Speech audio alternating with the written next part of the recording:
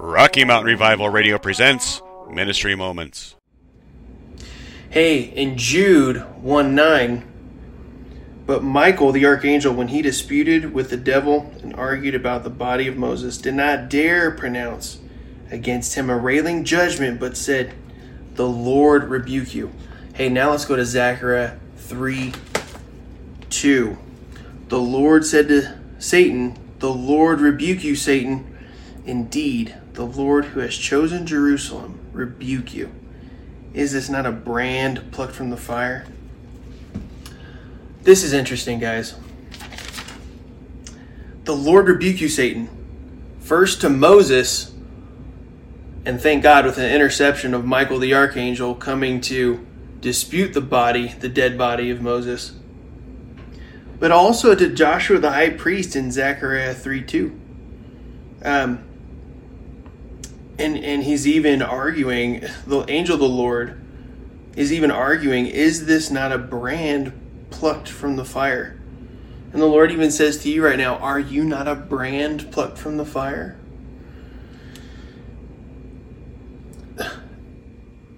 Joshua even has filthy garments. And some of you might be feeling like, man, I just feel filthy and gross right now. I'm not close to the Lord right now. In this text, later on, he gives them new garments. He gives them fresh garments. He says, Satan, the Lord rebuke you, and gives Joshua fresh garments, even royal clothes. So let's read that. Then he showed me Joshua the high priest standing before the angel of the Lord, and Satan standing at his right hand to accuse him. The Lord said to Satan, "The Lord rebuke you, Satan. Indeed, the Lord who has chosen Jerusalem rebuke you.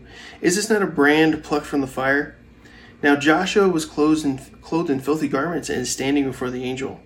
He spoke and said to those who were standing before him, saying, "Remove the filthy garments from him."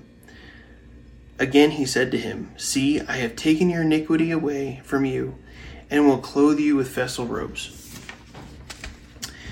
Man, that reminds me of how Jesus also says to the people around watching him call out Lazarus from the grave.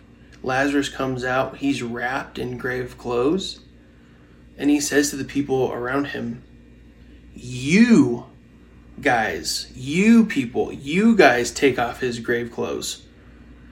And that is amazing. You and I get the ability and have we share the process, the redemption process of taking off grave clothes, especially those who have just been born again. And so I pray that you guys would find the friends, if you are that person who is feeling dirty, feeling far away from God. Lord, right now I pray that you would send them people who would take off their grave clothes, who would declare festal, royal robes over them of identity in Christ. So another thing, Jesus and / the angel of the Lord being the same person here in these texts. Jesus, the angel of the Lord, would have us participate with him in someone's rebirth and redemption.